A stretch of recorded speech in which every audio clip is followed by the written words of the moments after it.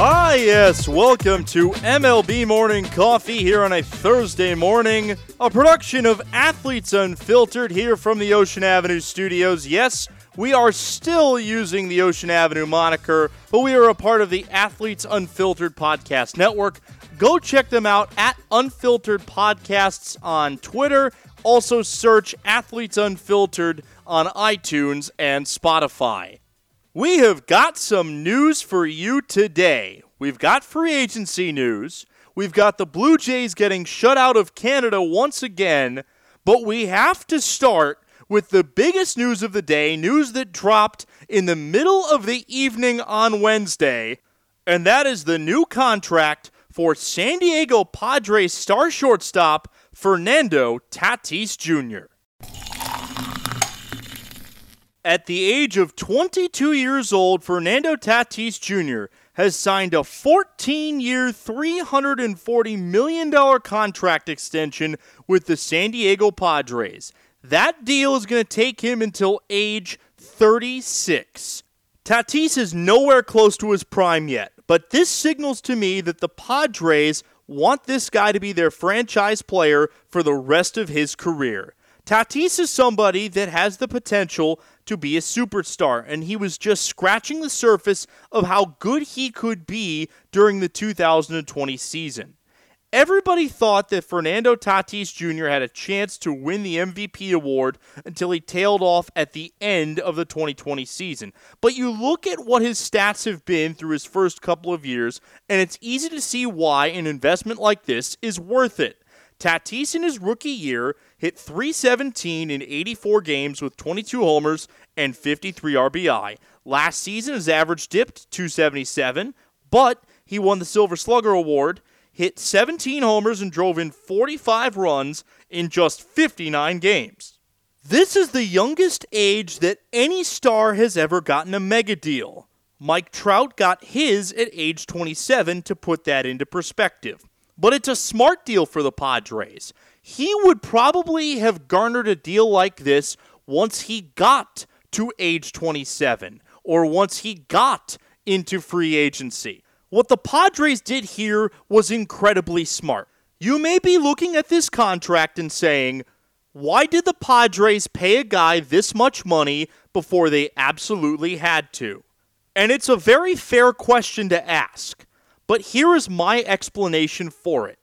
Look at the timeline of the contract from start to finish.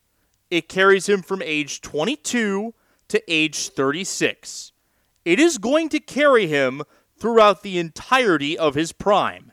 And the Padres could have decided to wait this out. But here's the problem with waiting it out. Fernando Tatis Jr. was going to warrant a contract like this once he got into his prime. He would have been given a 12 or a 13-year deal by somebody on the free agent market. That somebody would have given him that deal when he turned 25 or 26 years of age, and it would have carried him to age 38, 39, or possibly 40. You would be paying Fernando Tatis Jr. for years that he's not productive. See Albert Pujols. And I know we talked about Pujols' contract in comparison to Nolan Arenado's contract. Now you might be thinking, well, Nolan Arenado, you said that he would fall apart by age 35, 36. What's to say that Fernando Tatis Jr. isn't going to? You're right. I don't know that. But the issue is that Fernando Tatis Jr. has such a high upside that somebody would overpay for him in years past his prime. By the Padres giving him this contract, they are paying for his entire prime. They are saying, you are our franchise player from now until you reach the end of your prime. And the Padres will not have to pay him for any years past his prime. And if you are paying him for any years past his prime, it is the last 3, maybe 2 years of that deal. You have secured one of the best young stars in baseball for the entirety of his prime. You have a generational superstar in San Diego, of all places, for the entirety of his prime, for all of his 20s, and most of the productive years of his 30s. Fernando Tatis Jr. made a commitment to the San Diego Padres, and by the way, this contract has a no-trade clause. And even if it didn't have a no-trade clause, by the time that they would potentially think of trading him, he will have reached his 10-5 rights and could veto any trade out there. So in effect, he has a no-trade clause, but with the length of the contract, he would have had the no-trade clause built in because of the 10-5 rights.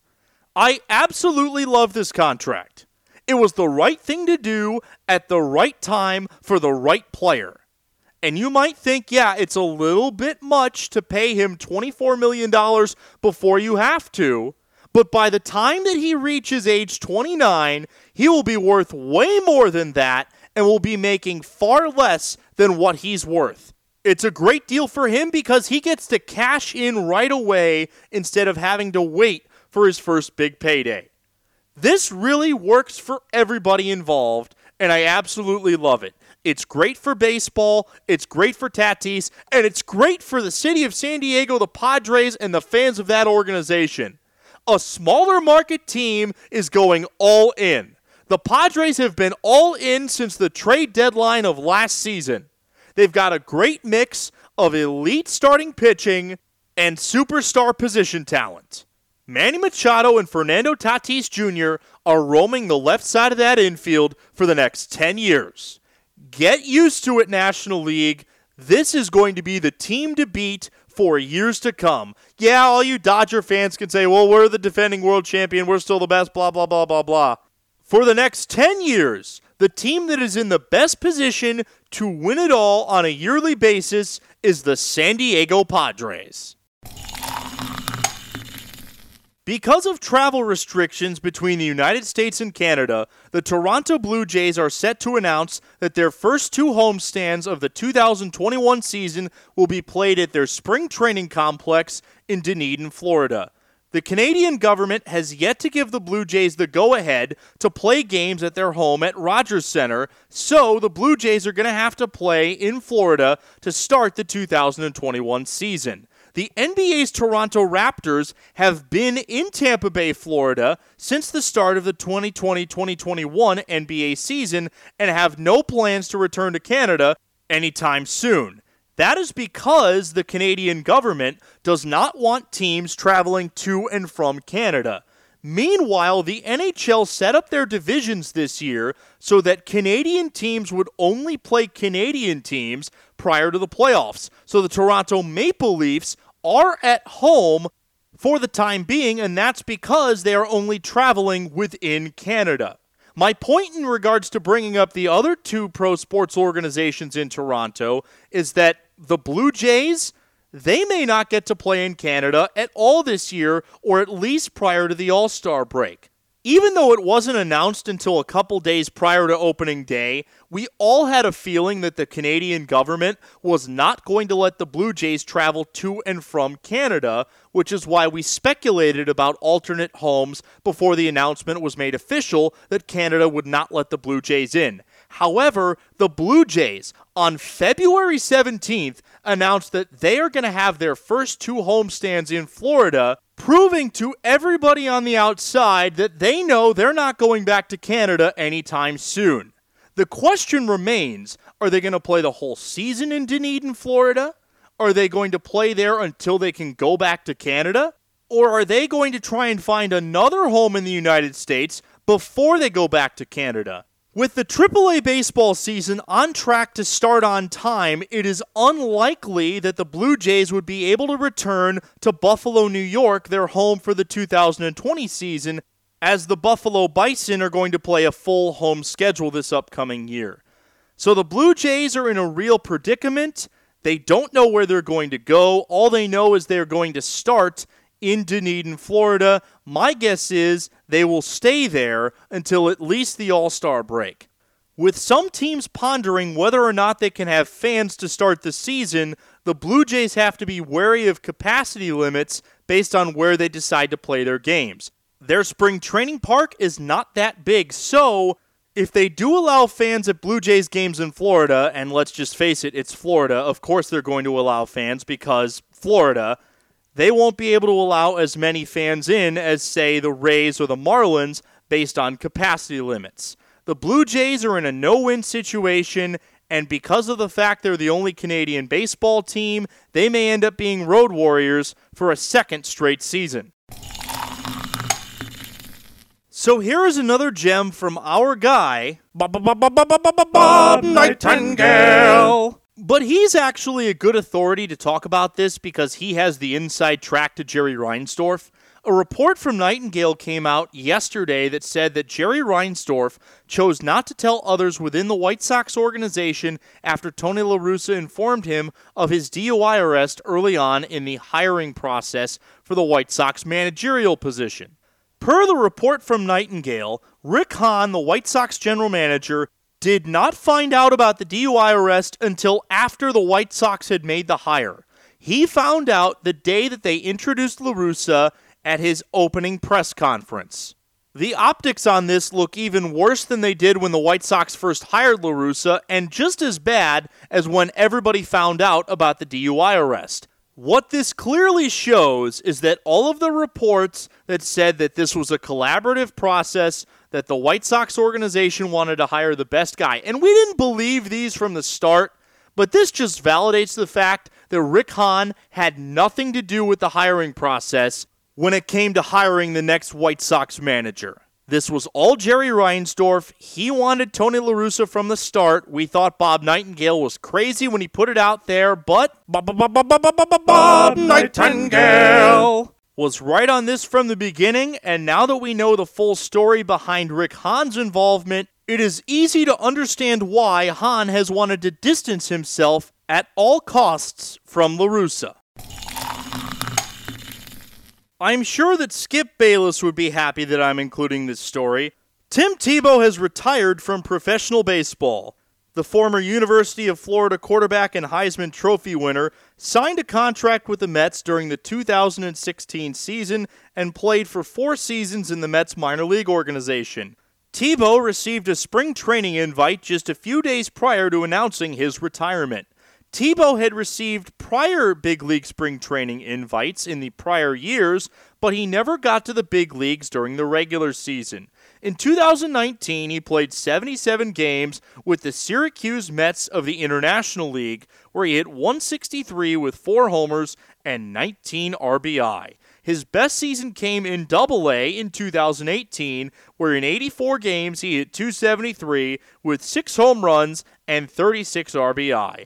Everybody thought that Tim Tebow, because of his athletic ability and because of his notoriety, would have a chance to make it to the big leagues as an outfielder with the Mets, but just quite simply put, he wasn't good enough to be a big league outfielder.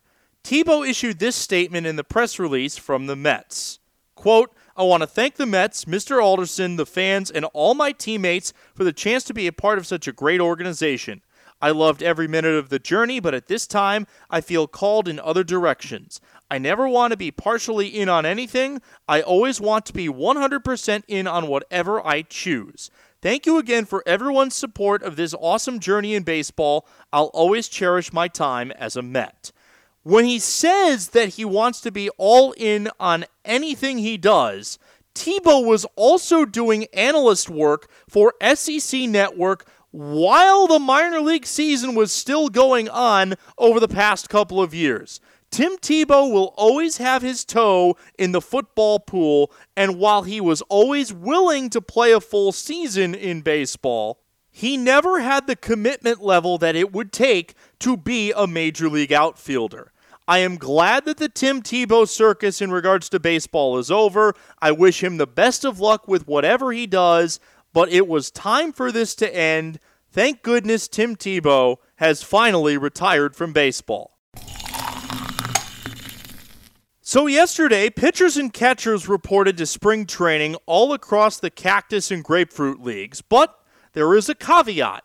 Britt Ghiroli of The Athletic, I think that's how you pronounce her name, actually tweeted out that they did not report yesterday. They actually reported a week ago, but had to quarantine and take their initial intake tests before they were allowed on the field. I understand that pitchers and catchers reporting to spring training is a symbolic start to baseball season. It just does not feel the same this year. It feels weird because the last time that pitchers and catchers reported to spring training, it was prior to COVID. There is a spring training schedule. There will be spring training games played, apparently, but I will believe it when I see it. It's a weird start to spring training because of how free agency went, how players have had to report, the ongoing discussions between the owners and the MLB Players Union. It's just a really weird start to spring training.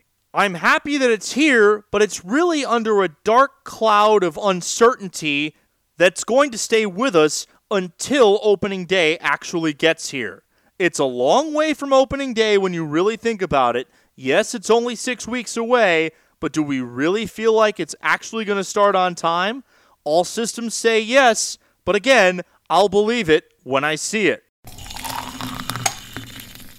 Finally, here are some free agency notes. The Oakland Athletics have signed a pair of relievers, bringing back Yusmeiro Petit on a 1-year deal and signing former San Francisco Giant Sergio Romo to a 1-year deal. Left-hander Brett Anderson is back with the Milwaukee Brewers, signing a 1-year, $2.5 million contract to return to the Brew Crew. It also has an additional $1 million in incentives. Matt Shoemaker and the Minnesota Twins are in agreement on a 1-year, $2 million deal, pending his physical. He can also earn another $250,000 in performance bonuses should he meet the required incentives. The Dodgers and A's also made a trade, Oakland acquiring Adam Kolarek and Cody Thomas from LA in exchange for Sheldon Neuse and Gus Varland. The Dodgers also traded away another bullpen piece as Dylan Floro is going to the Miami Marlins for reliever Alex Vezla and a prospect, sources told ESPN's Jeff Passan. The Tampa Bay Rays have traded away one of their top arms in the bullpen, shipping John Curtis further south in Florida to Miami for former 4th-round pick Evan Edwards out of North Carolina State. I want to wrap this episode up, but I do promise you that we will get to the Ryan Ellis story in the next episode. Ellis is the now former Mets hitting performance coordinator who was fired last month after 3 women told the Mets about sexual harassment in 2018.